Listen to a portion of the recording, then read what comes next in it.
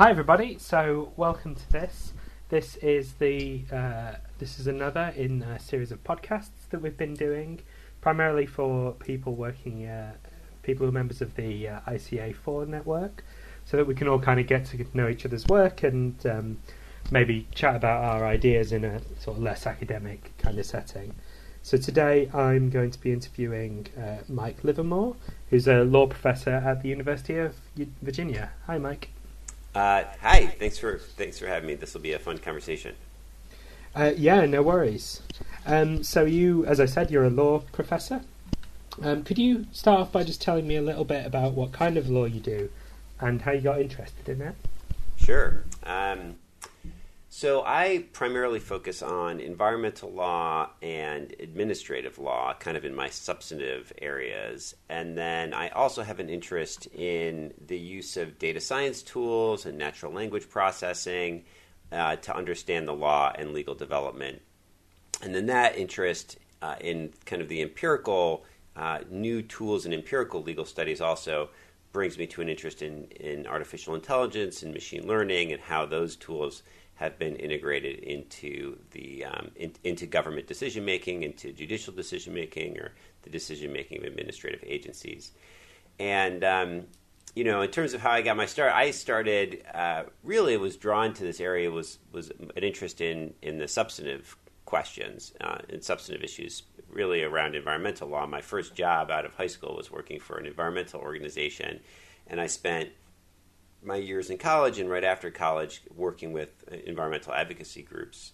And so that was kind of my interest as I went into law school, and then that drew me into kind of a broader set of questions around things like the topics like the use of economics in environmental decision making, the interaction of power and politics and reason in public decision making, and then the empirical study of law and legal institutions. Oh, that's really interesting. I'm not surprised to learn that you started off partially in environmental law. I remember the interview we did. We talked for about 15 minutes about what a species is. Right. That was really interesting. So I was really struck by how you're talking about artificial intelligence and its use in the law. Mm-hmm. I suppose to a lot of people would never associate something like artificial intelligence with law and academic law research. How prominent are discussions of artificial intelligence in law, or are you kind of more of an outlier at the moment? Yeah, I think there's I kind of think of two different conversations broadly, or couple different families of conversations, and some are becoming more common, and some are somewhat more obscure, and I'm probably most interested in the more obscure things, naturally. But so one conversation that's become pretty, I think, broad and something of a public conversation is the questions around the use of algorithms in various kinds of governmental decisions. So, for example, an area that has received a lot of attention in the United States is the use of machine learning algorithms and predictive algorithms in the context of criminal justice decision making. So a person is, for example, being brought before court. They haven't been convicted of any crime. It's kind of an early part of a criminal justice process, and there's a decision that needs to be made about whether to give a person bail, allow them to post bail, and then release them, or not, or just release them altogether without a requirement of posting bail, or just not allow them to post bail and to keep them in custody.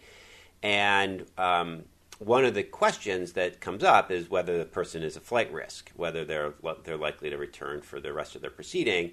And there's been a conversation about using predictive tools to take basically various observable traits about a person, and then use that to generate a risk score that would then could be used by a judge when making a bail determination.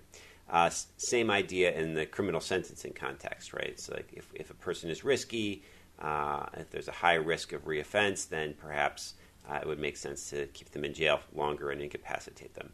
And so this is kind of something that is happening and has led to a substantial amount of conversation and discussion of the pros and cons.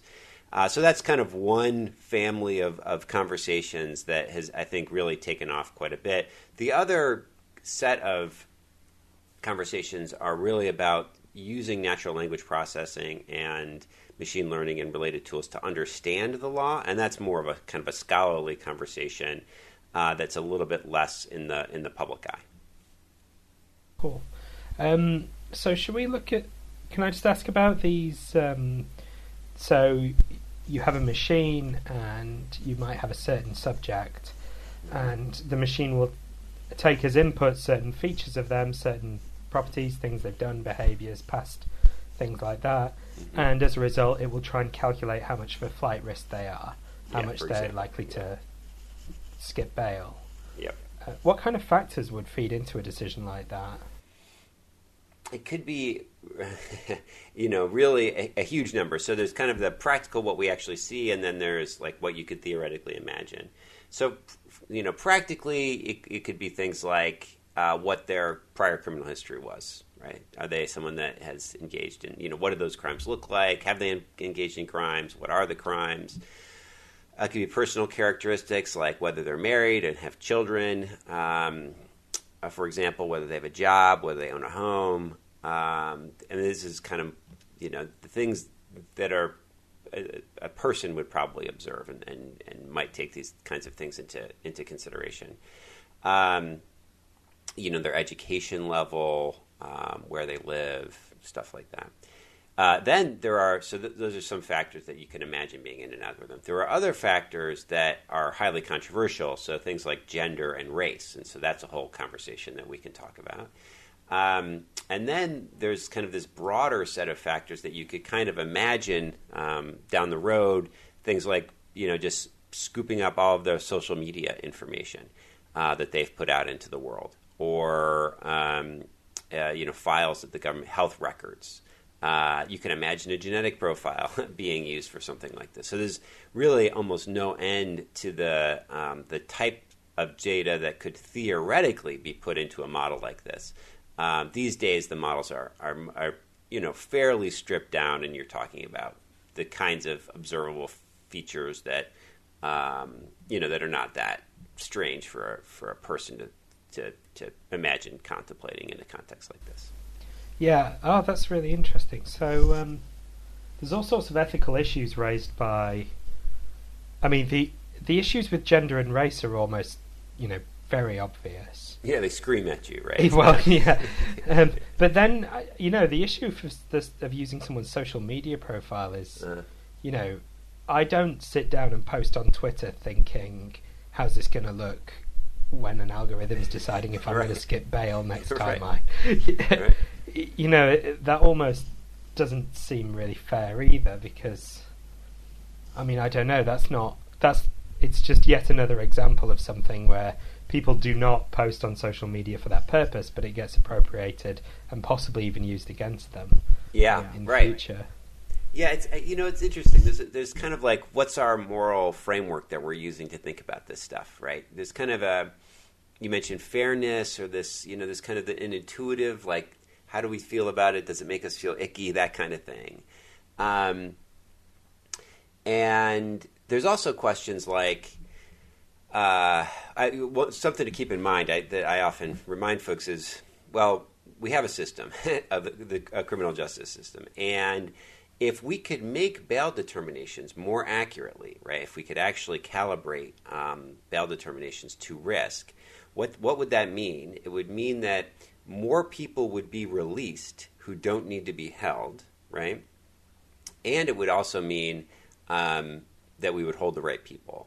But you could even think of this if you're someone who worries about the coercive authority of the state and over criminalization and over incarceration, like we have in the United States, purely as a mechanism to reduce the prison population, reduce the number of people who are kept under state supervision, which is huge. Like, if you could avoid holding a person and just kind of release them on their own recognizance, that's a really big deal, right? When you hold someone against their will in a prison cell, their children may be unsupervised. They can't work. Many people would lose their jobs in that situation. And so if we could be more confident in our judgments about who is or is not a flight risk, the idea is that we can hold fewer people. So that's kind of, I think that's important to lay out on the table as one of the benefits that proponents of systems like this often raise. Of course, on the other hand, you have to think about, maybe fairness issues. Now, the reality is lots of people post stuff on Twitter that they don't realize what the social consequences are going to be. And, I don't know what my personal level of sympathy is for that. Think about it before you put it out into the world. It's a matter of kind of personal responsibility, and it's okay. It's okay to hold people to account to a certain extent for their public behavior. So I think. But it's certainly tricky, and I think one of the issues too is that comes up in this context, and social media raises it is it could be something benign that shows up on Twitter, right? Like seemingly benign, like it might be that there's a certain characteristics of your tweeting that the machine algorithm picks up on as being predictive of you being a flight risk. But no human being would ever look at this tweet thread and think, or this tweet behavior and think, oh, this means this person's a flight risk.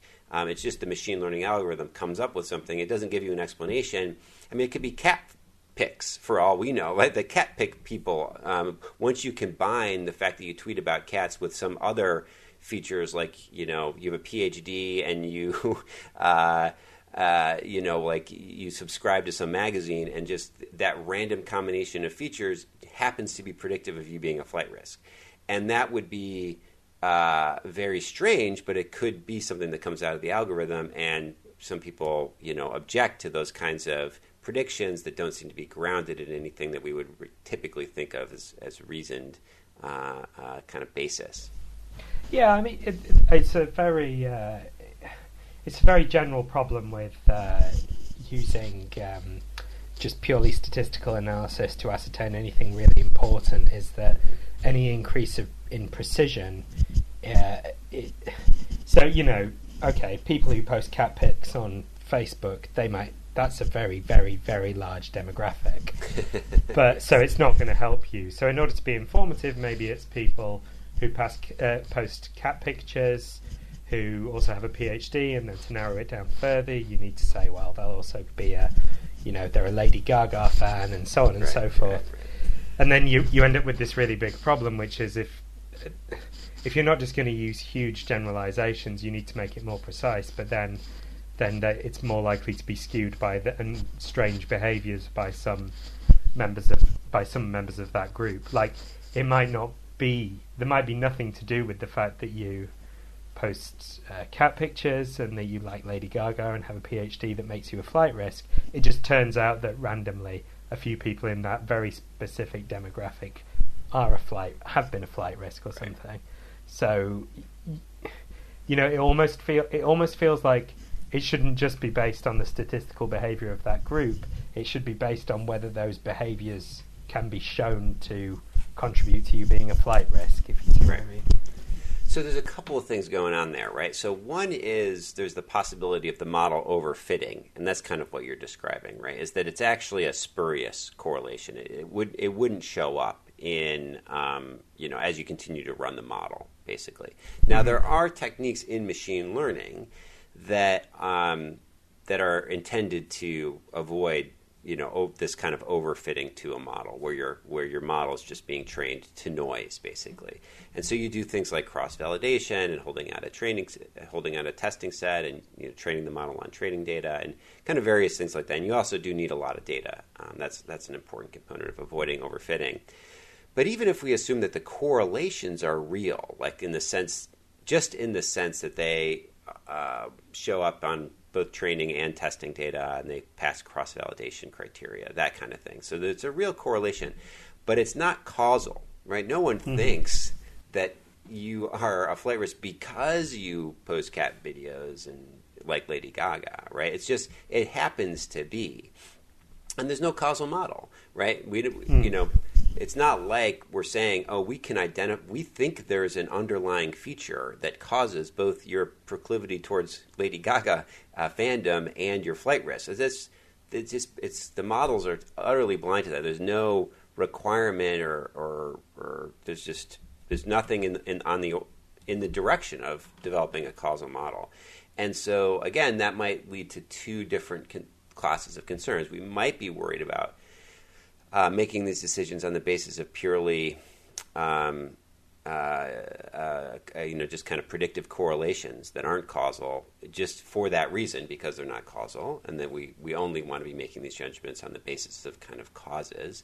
Yeah. And then the second, I think, distinct reason or distinct worry is that if you don't understand the underlying causal process, then you're more likely to make mistakes in how you use the model and more likely to apply the model outside the context of where it works.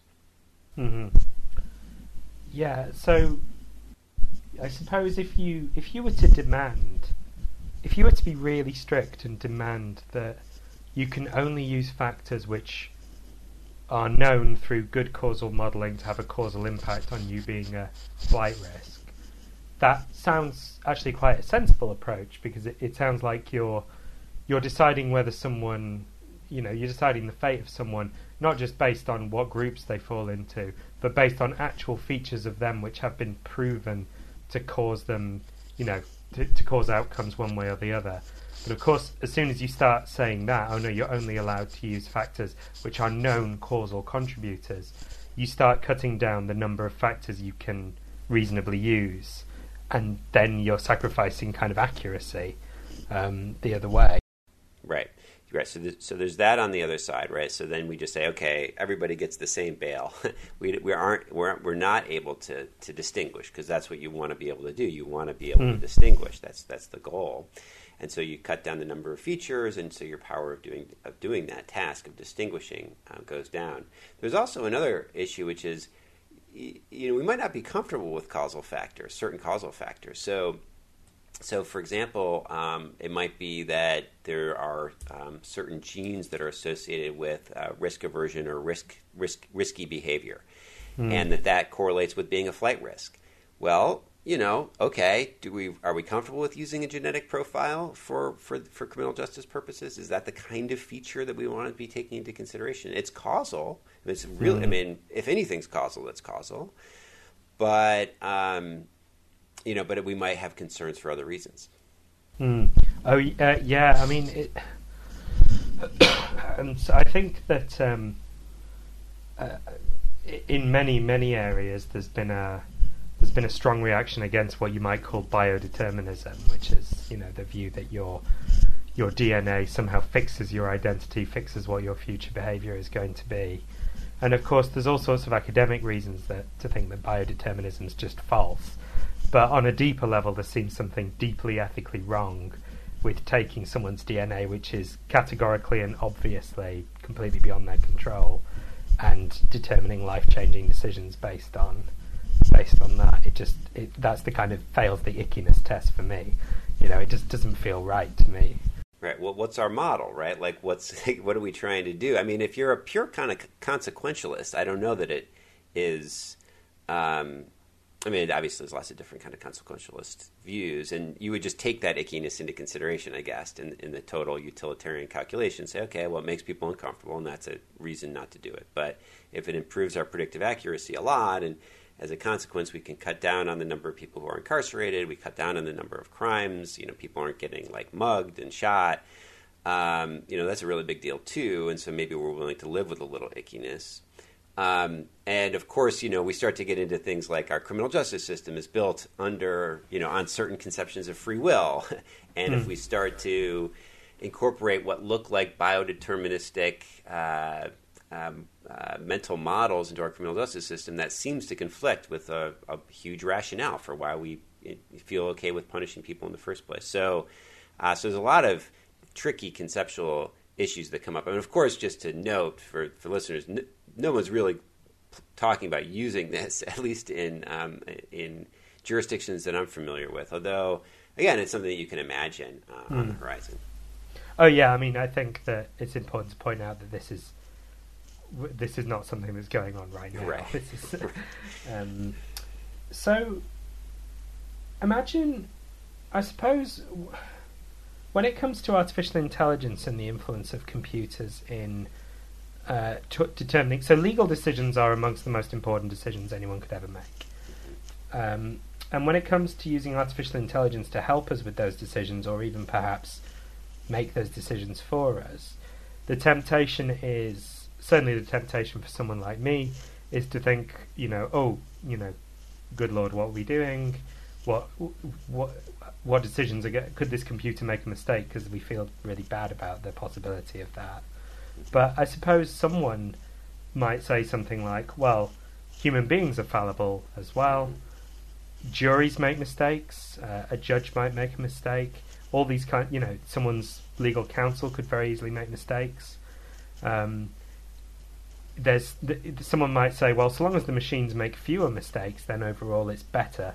If we can, for any one legal task, if you can hand it over to a machine that will make fewer mistakes than humans, then we should do that. And what do you think of a kind of very hardcore view like that? Well, yeah, it's. I think the onus is on. So I find those arguments to be strong. I think we need to recognize the strength of that style of argument. And just say, look, again, these are important decisions. If we could improve performance in terms of reduce errors, that is, other things being equal, a good thing. And so we need a reason that's going to stand on the other side of that. And what are the types of reasons that stand on the other side? So one is the potential ickiness factor, right? Some people might just not like it; they might feel weird about it. Now, I don't find. Well, part of this is I don't know.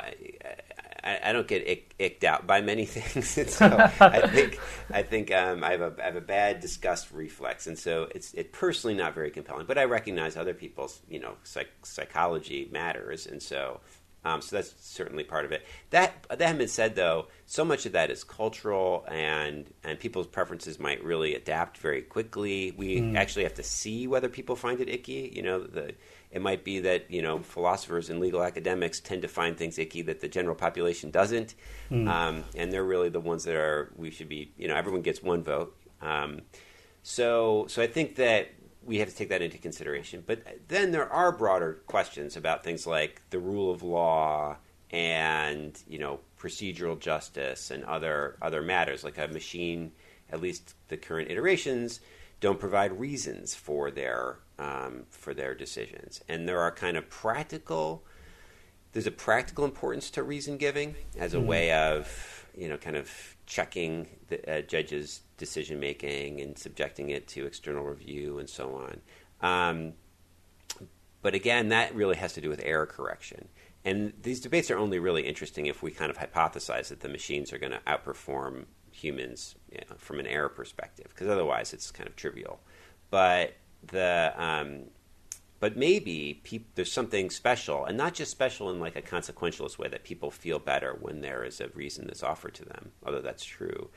But maybe even it's just part of what the state owes to citizens to provide a reason of a certain kind that a machine can't provide. Now, I think that one can articulate that view. I don't think that's a slam dunk proposition, and we do need to balance that type of concern against the performance metrics that we might be worried about. So, there's so many ideas there. So you start off in your papers. You have a real talent for putting forward a really gripping image, and you start off one of your papers with this image of a fully automated legal machine. And you have an entire country which has one big legal machine. There's no input from any human beings. It takes information and data as inputs and churns out legal decisions as outputs. So that's, stepping away from anything that's even vaguely realistic for us at the moment and extrapolating to that kind of almost science fiction-y image. I mean, could you tell me a bit about that image and where it comes from? Because that might be a good way for us to think about like reason giving and participation rights and things. Right. So part of this is just to kind of go into extremists and just think, what's the kind of, the furthest example of the these trends that one can imagine, and kind of a related element of that image is the idea that the law as adopted by a legislature through a standard democratic process instantiates a set of self-executing rules, right? That's what's going on, that the legislature votes in the same way that the legislature votes to adopt, healthcare reform and in natural language. And instead here under the hypo would vote on essentially a set of computer code that could be executed, where the computer code might include things like neural networks that are trained on data that can recognize images or recognize whatever kind of data inputs from the world that it needs in order to execute this code. So the legislature says,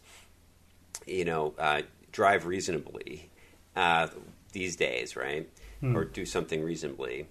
And instead what it would do under this kind of hypo, what the legislature would adopt would be a kind of a fully rendered system of information that would be sufficient to make a judgment in every context about whether driving behavior was reasonable or not, based on some data inputs.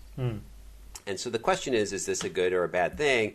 Kind of on classic jurisprudential grounds. So, in a sense, it's good because it's more legislative. It puts more power directly in the hands of the legislature. There's not this problem of delegation to administrative agencies or to judges. So it has a kind of democratic, the link between the final determination and the democratic process, the legislative process, is much closer because you don't have these kind of intermediary institutions.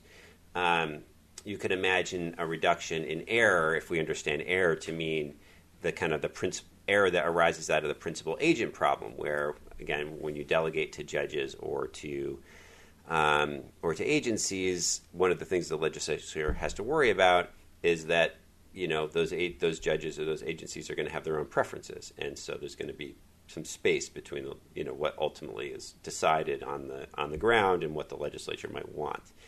And sorry, that's the principal agent problem. That would be the principal agent problem, right? And so, which is, I think, of slightly different from the democratic kind of legitimacy issue. Those are related.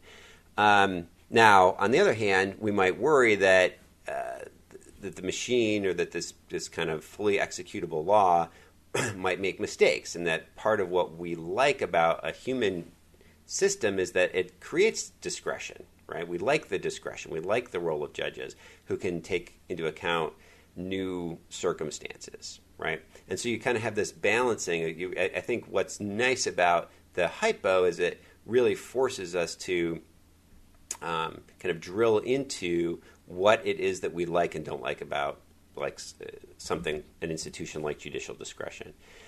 So I think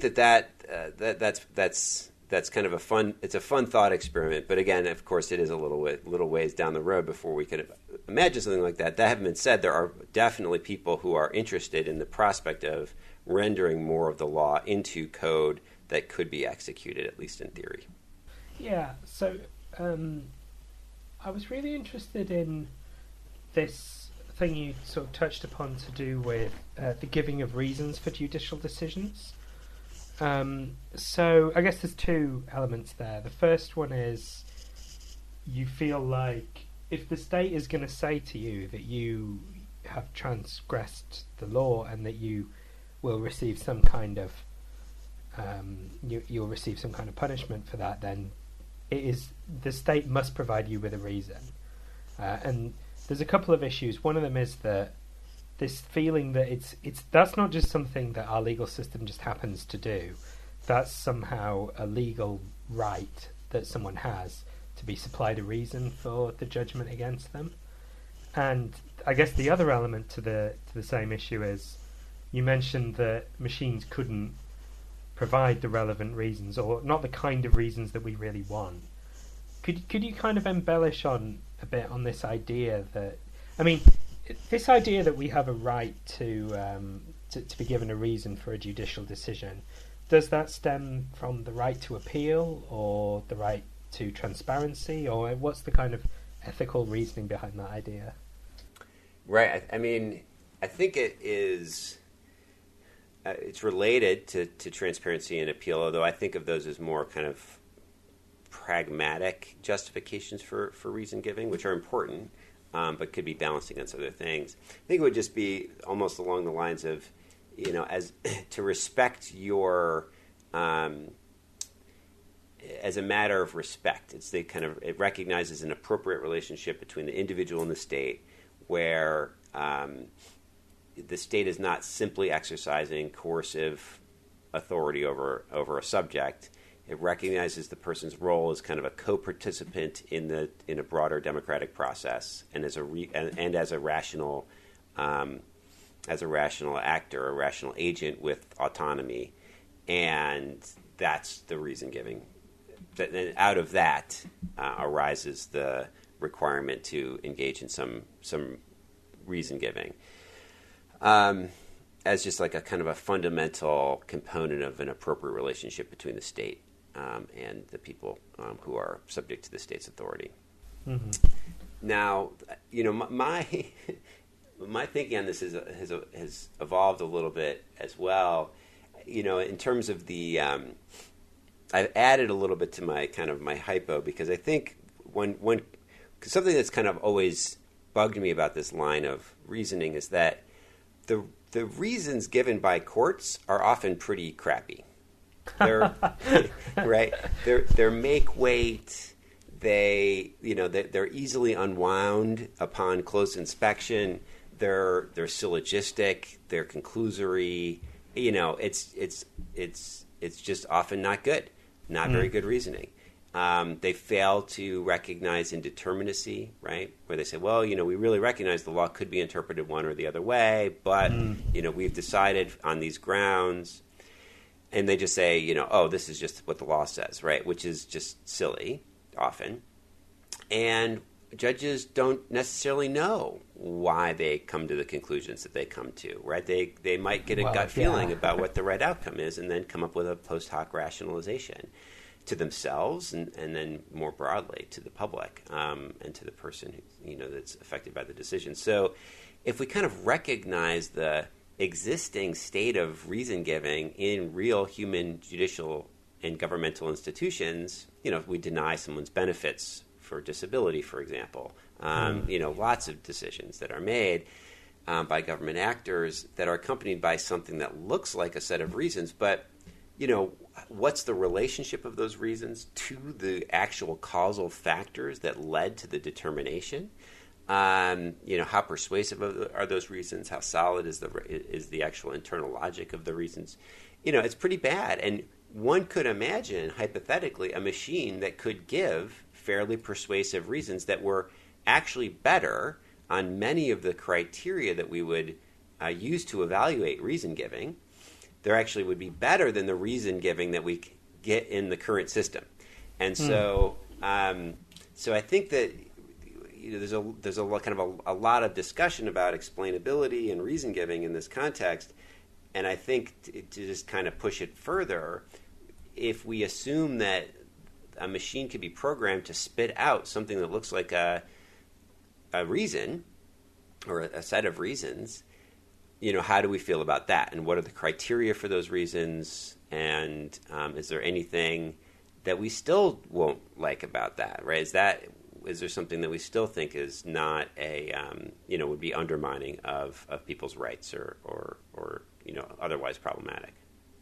I think those are all really good points. I mean, the one point about the fact that essentially, usually, not even just often, but usually people don't really know why they made certain decisions, and there are all sorts of factors completely beyond their control and beyond the other person's control that were influencing those decisions. So what's so special about the reasons given by a judge? But I suppose the other issue you touched on is, could a computer give a reason? It reminds me of some of the controversies. I mean, because artificial intelligence in these contexts is so in its infancy, the example I'm going to use is AlphaGo, the Go playing computer. So famously in its World Championship match against Lee Sedol, it played a very, very surprising move which has now become known as Move 37. And it sparked a controversy because it was so creative and so beyond anything a human could imagine that that people just couldn't possibly have predicted that a machine would have done it. And previously in the 90s, when Deep Blue played the world chess champion, Garry Kasparov, something extremely similar happened. I can't remember the precise setups, but I think it was Kasparov tried to sacrifice a pawn, and Deep Blue refused to take the pawn, and I believe some members of Kasparov's team were extraordinarily shocked by this, to the point that they couldn't quite accept that a computer would be capable of creativity. So there, what you've got is a computer doing something totally surprising. People demand a reason for it, and in a sense there is a good reason. You can just say the reason is because the computer code works in this way. It had these inputs. Given those inputs, these operations will be performed upon those inputs, and that is the result you'll get, and that's the reason. And if you ask why it had that particular algorithm, you can just say, well, that is because how it was programmed, and it was programmed in this fashion for these reasons. So it might, if you said that in a legal decision, people might be a bit unsatisfied, but it might be the case that what we really need to do is change our conception of what a good reason for a legal decision might be. Maybe it is a good enough reason for a legal decision that it worked, that it was the result of an algorithm which we have really good independent reason to think works really well for the following reasons. Right. And of course, it's like part of what we would want to think about here is why are we asking for reasons, right? So Move 37 is a great example, or the Deep Blue move, and these kind of extreme creativity moments that we see out of these algorithms. An example or an analogy I kind of think of is artists, another kind of or poets or songwriters or whatever. And I think it's a funny feature of the kind of modern art world or the modern literary world where we ask these creative types to provide us kind of with the reasoning behind some of their choices. And I always think, I think it's like something that artists have to master is explaining why they do this and that and the other thing. And I think part of the reason for that is people are not comfortable with their own judgments with respect to kind of modern art and what makes something good versus something scribble. They don't want to seem silly. But anyway, it's a feature of the moment, and I just think this is bizarre. For one thing, it's completely ad hoc. It's the need to provide reasons could actually interfere with the creative process. If you're thinking too much ahead of time, and often the reason that's given is just silly. It doesn't sound like reason. It's just like it's clearly just like a little story, right? Which is fine if it makes people feel better or feel good. As part of an artistic experience, but I've always thought it's kind of a funny thing, and I think you could even do this with respect to chess moves. A human makes a really creative chess move. You might ask why they did it, and maybe they could provide you with some kind of explanation. But the real why is something that's happening at a neurological level. Years of training. I mean, that's probably the best answer that they can give is like years of training, and I've been in similar situations, and I had a feeling, and that kind of thing, which is not super satisfying, but it is, it's probably more accurate. But of course, what I think of is, again, staying with the chess or the Go example, why do we want an explanation for Move 37? I think the reason is because I want to be able to recognize situations like the Move 37 situation, and I want to be able to kind of extract a lesson, a more general lesson, that I could kind of semantically instantiate in my brain about when to do what, right?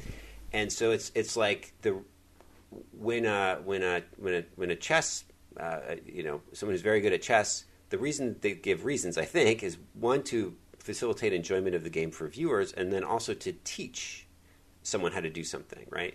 So say you're building a bridge, say you're learning how to build bridges by working with someone who builds bridges. It would be nice if they say, like, okay, this is why I'm doing that, and I'm using this material because it has this strength under these situations, and, the lines that I'm selecting here are, the reason I'm doing this is these geometric principles and load bearing and whatever. And in the process of watching one bridge be built, you're learning principles that allow you to then go build other bridges. So the reason giving process there is this process of communicating general principles that you can apply elsewhere. And so you can imagine part of this is important for courts, right? So part of the value of the reason giving that goes on with courts is that essentially rules are established that facilitate the consistent application of the law over time between different judges. So you say, look, you set a fire on your own property that then bled onto someone else's property and damaged their crops. Are you going to be held liable for that fire? That's a very specific situation. The judge could just say yes, liability, but the judge could more generally say yes, liability because you were engaged in this hazardous activity, or it was foreseeable that the thing that you were doing on your property would cause this damage on someone else's property.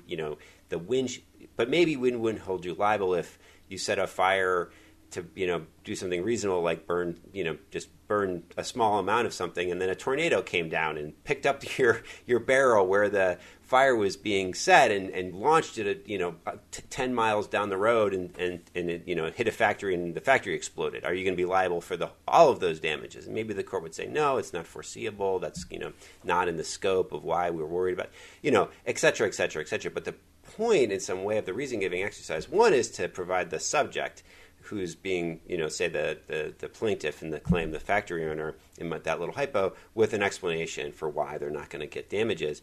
But also it's to help other people structure the behavior so that we can look at that decision and say, okay, this is the kinds of things that courts are going to hold people liable for and the kinds of things that courts are not going to hold people liable for. And then future judges can make recourse to that decision. And it's not just a bare decision, liability, no liability. There are some articulated principles that they can use to try to achieve some consistency between cases.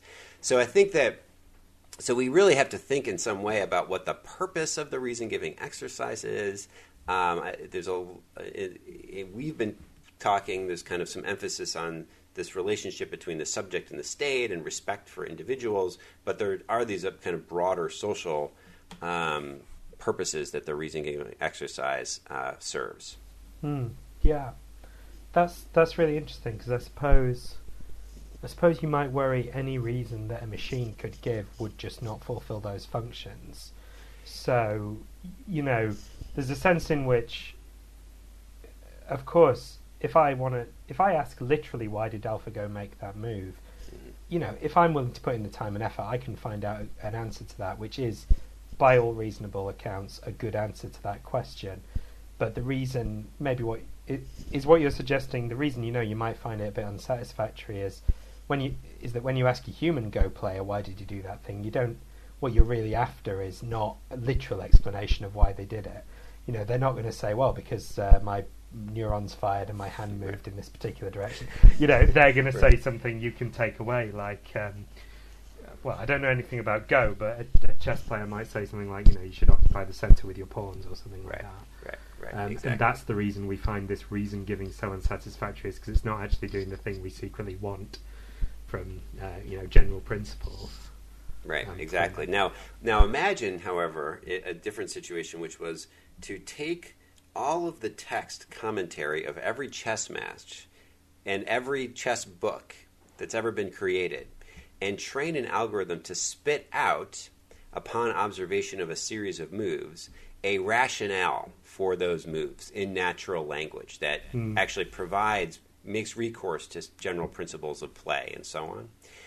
Imagine that kind of on top of the chess program. So the chess program does its thing, and it's just trying to maximize some optimization function that it's been programmed to work towards. And it's trained on billions of instances or whatever, and so that's the kind of the reason, the causal reason for any given move. But then there's this other algorithm that observes the gameplay and then spits out running commentary in natural language of kind of reasons that people find satisfying, and actually in the sense that it helps them play Go better.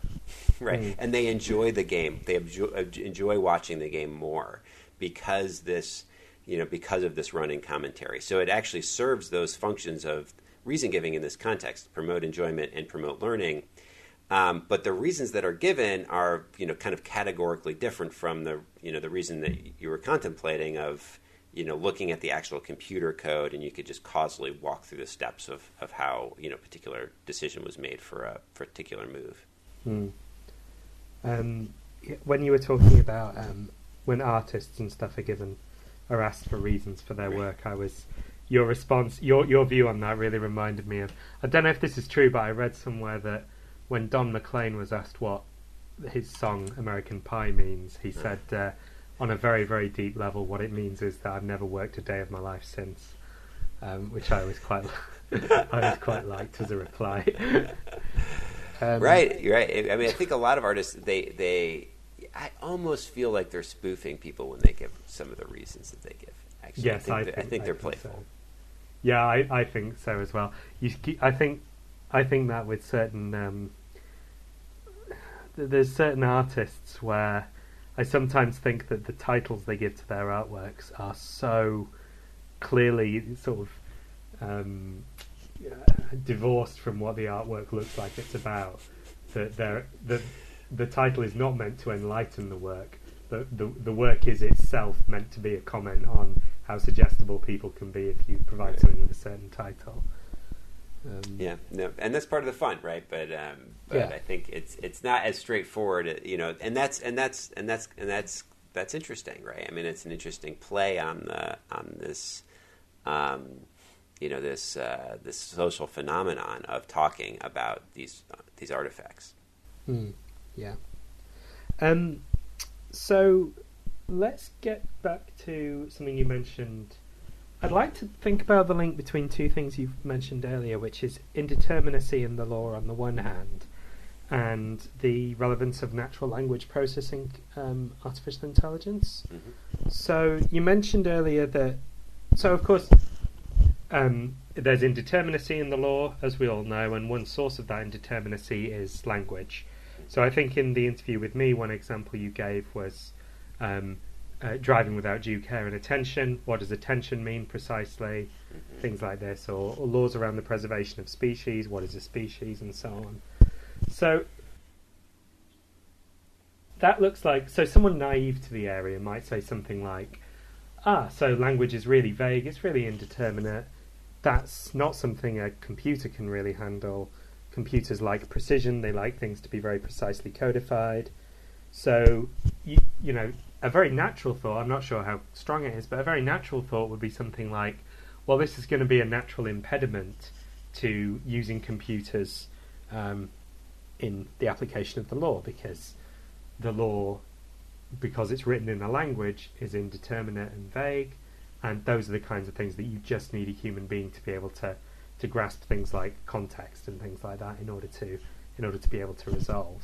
What do you think of that kind of challenge? Yeah, so I think that there's kind of different types of indeterminacy that are relevant here, and we can think of pure linguistic indeterminacy as one kind of problem, right? The kind that we're talking about. It's just concepts are vague, or they can be ambiguous, when they're expressed in natural language. And, and we could say that that's an inherent thing that happens when any symbolic system attaches to the world.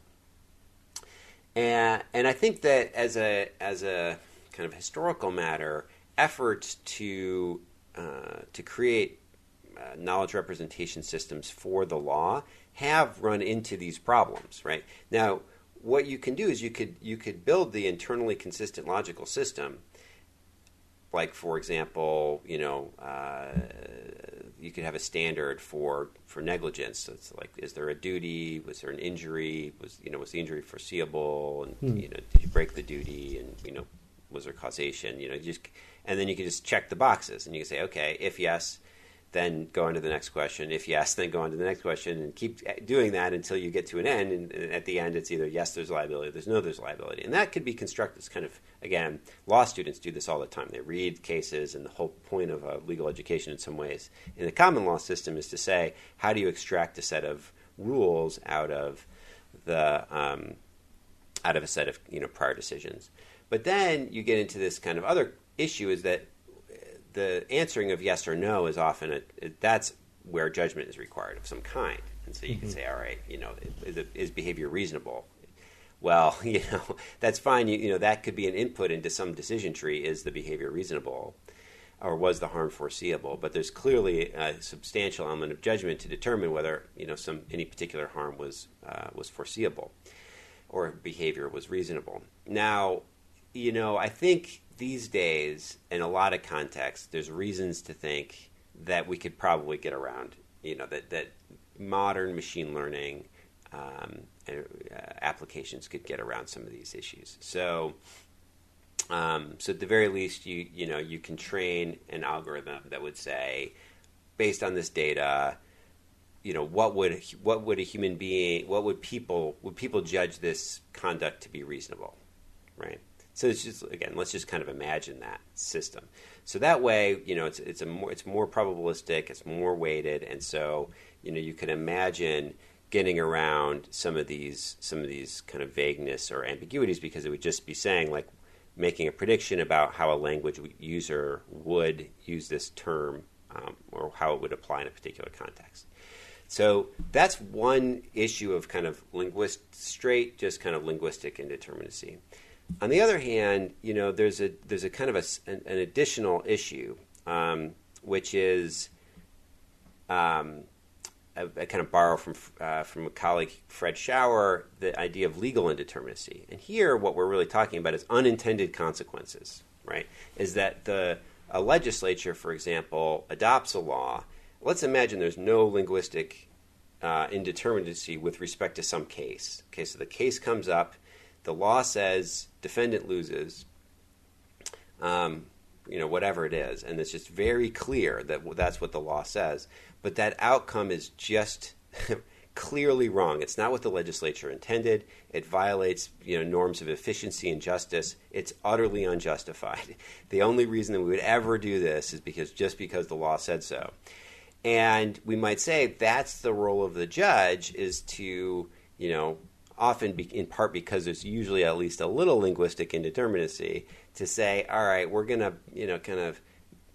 use the indeterminacy that's there in natural language to get us to a correct result, okay? Because we don't like this result.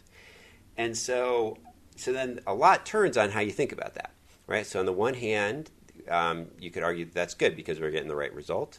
And it's not, we're not violating some, efficiency and leading to some unjust outcome. On the other hand, obviously we have a judge who's, we have the law. The law is very clear about what the outcome is supposed to be by hypothesis, and we're not doing that.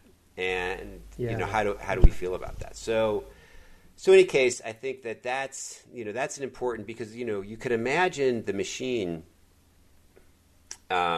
I think the straight argument that natural language vagueness and just kind of the vagueness of symbolic systems applied to the real world is always going to run into problems.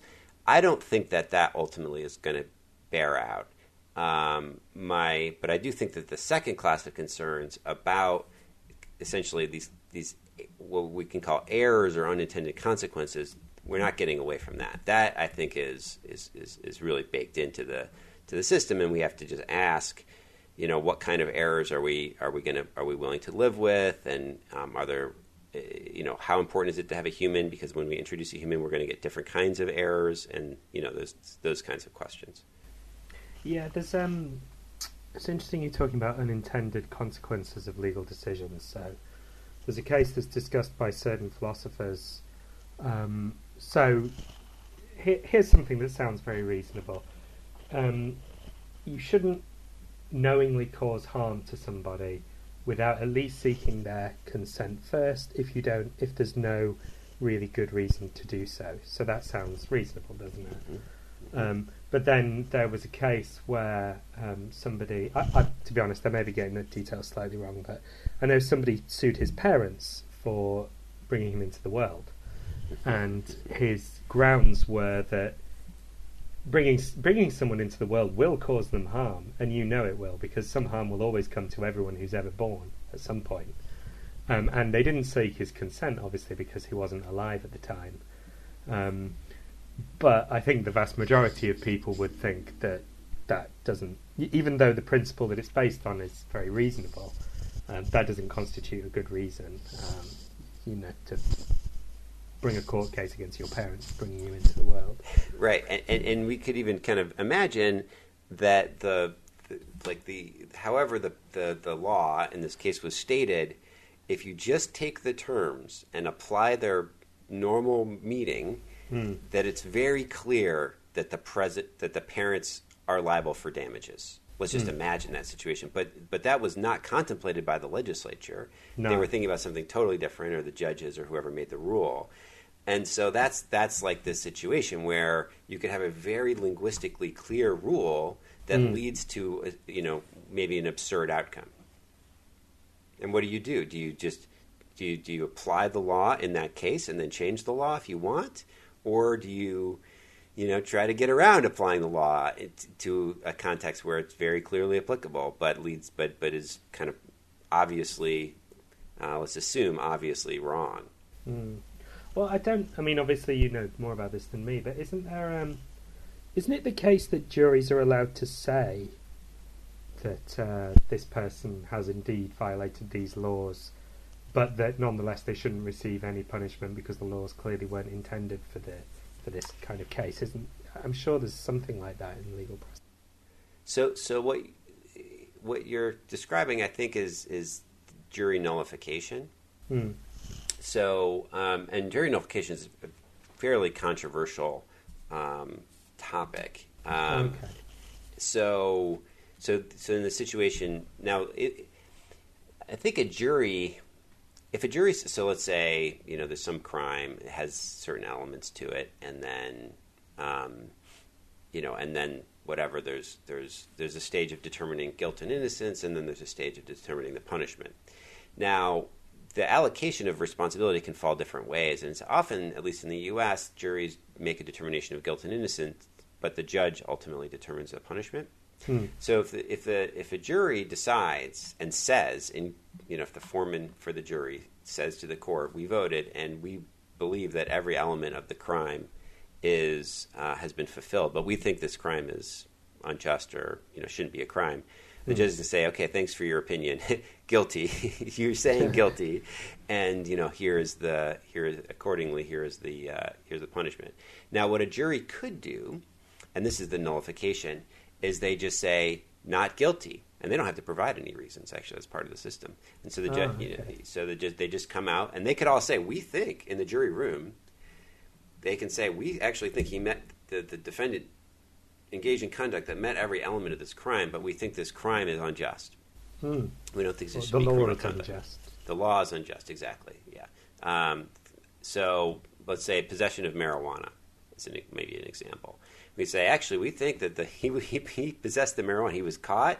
The statute just says possession of this amount, and that's all there is to it. But we're going to just say not guilty because we think it should be the case that marijuana should be legal, and it is an infringement on people's rights to have a law otherwise. And a jury can do that in a sense. It has the power to do it. Now, there's questions about whether that is violating its role, right? Is that and there are some famous. This isn't my thing, but there are some famous instances where, like, I think what you can't do, and what protects jury nullification is you can't throw the jury in jail and say you violated your responsibility as a juror, right?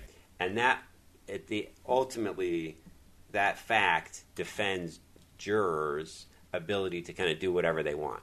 And conversely, they could say, actually, we don't think this guy actually committed the crime in this case, but we think this guy's a bad guy and ought to go to jail, and so we're going to say guilty, even though we don't believe he committed this crime.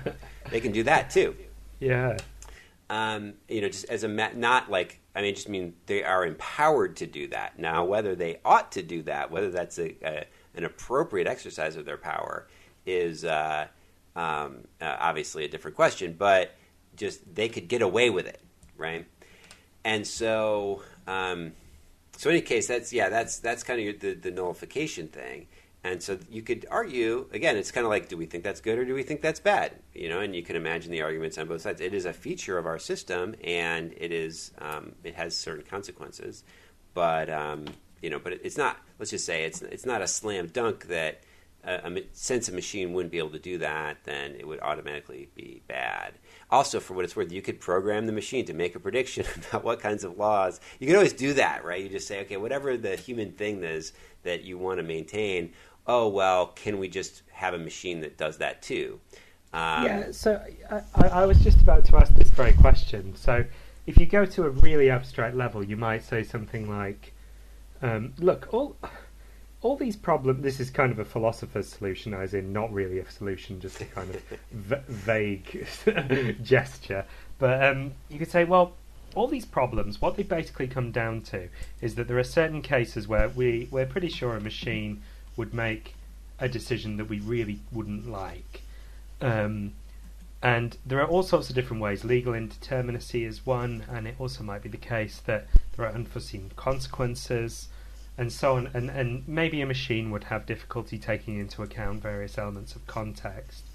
So, someone could always just say, well, okay, for any class of decisions that you wish the machine could make, take a load of data about what decisions have been made by human beings and construct the algorithm with those in mind as well. So if you want it to be able to predict the unintended consequences of a law, You take all the decisions where people have said, oh, that's not how the law was meant to be applied, feed that into the algorithm, and for any problem like that, you can always just take a load of human decisions where we've done things we think are, where we've corrected places where we think the law is misfiring, for want of a better word, and just program them into its algorithm. I mean, what would a skeptic say in response to that kind of very optimistic kind of... Okay. Well, yeah, of course it's always open to say, well, that's impractical or whatever, and I think the response is, well, I'm a philosopher, so I'm not held to the standard so of I can say whatever I like. Right. Right. So let's imagine it, right? And so I think, and I think, and in a way, this was part of the goal of the hypo that you mentioned earlier, of the kind of the machine that can do this, is, yeah, let's think, like in the extreme version, is there anything here? Is there any residuum? So what I've come up with, at least for now, provisionally, is here's a distinction that I don't think a machine could ever, or at least on any machine that we're contemplating. Here's something they lack. So you're a judge. I'm a criminal defendant. You're going to put me. You're going to sentence me. You empathize. You know what it's like to have your liberty restricted, or at least you can imagine what it's like to have your liberty restricted, and because you've had certain experiences in your life, and we just share. I think I referred in the piece as Umwelt, right? Like a kind of a life world. We both eat food to survive. We have similar desires. We have our perceptive apparatus is very, very, very similar. We have eyes and ears and taste buds and skin. We know what it's like to feel.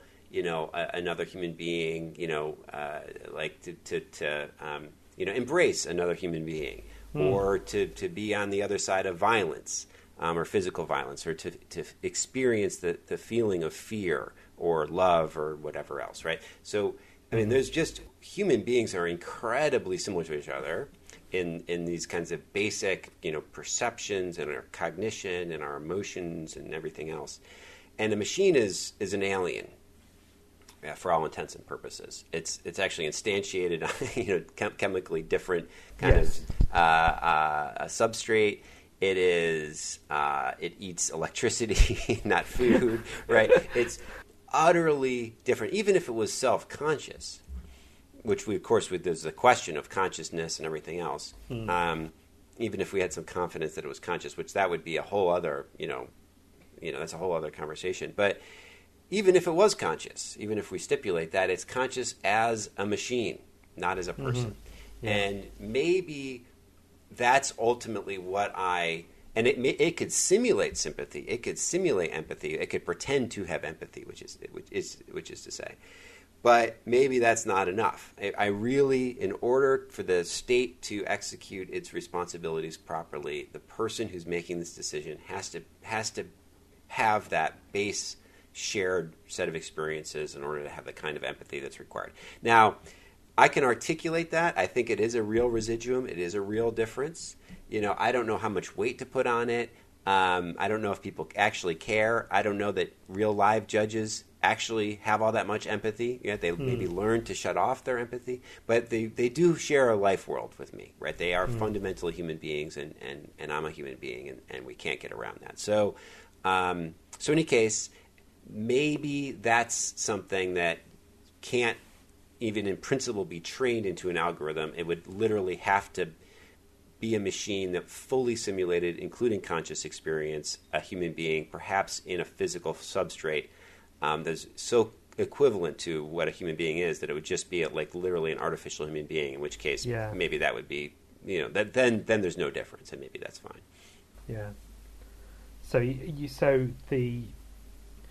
this might be quite a profound note to end on. So for you, the ultimate obstacle to the increased use of artificial intelligence in the legal system is that you wouldn't want something to send you to prison unless it had the slightest glimmer of just what that would feel like to have your freedoms taken away and to have all those things you take for granted suddenly taken away.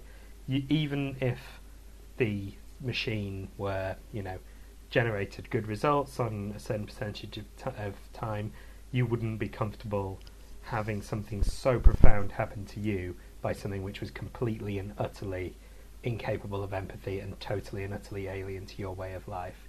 Is that a fair way of summarizing yes, I think it's a good summary. The only thing I would add is I don't know that I necessarily feel that way. I feel like that's an articulation of a possible sentiment that I think is coherent and sensible, although I'm not sure that that's my own view. Okay. Well, we've this has been a fascinating discussion. We've gone over time a little bit, but it only remains for me to thank you very much for all your time and for talking about all these really interesting issues and for putting up with questions from a philosopher. Oh, I love questions from philosophers. They're my favorites. So yeah, thanks very much. This has been a lot of fun. Great. Thanks very much.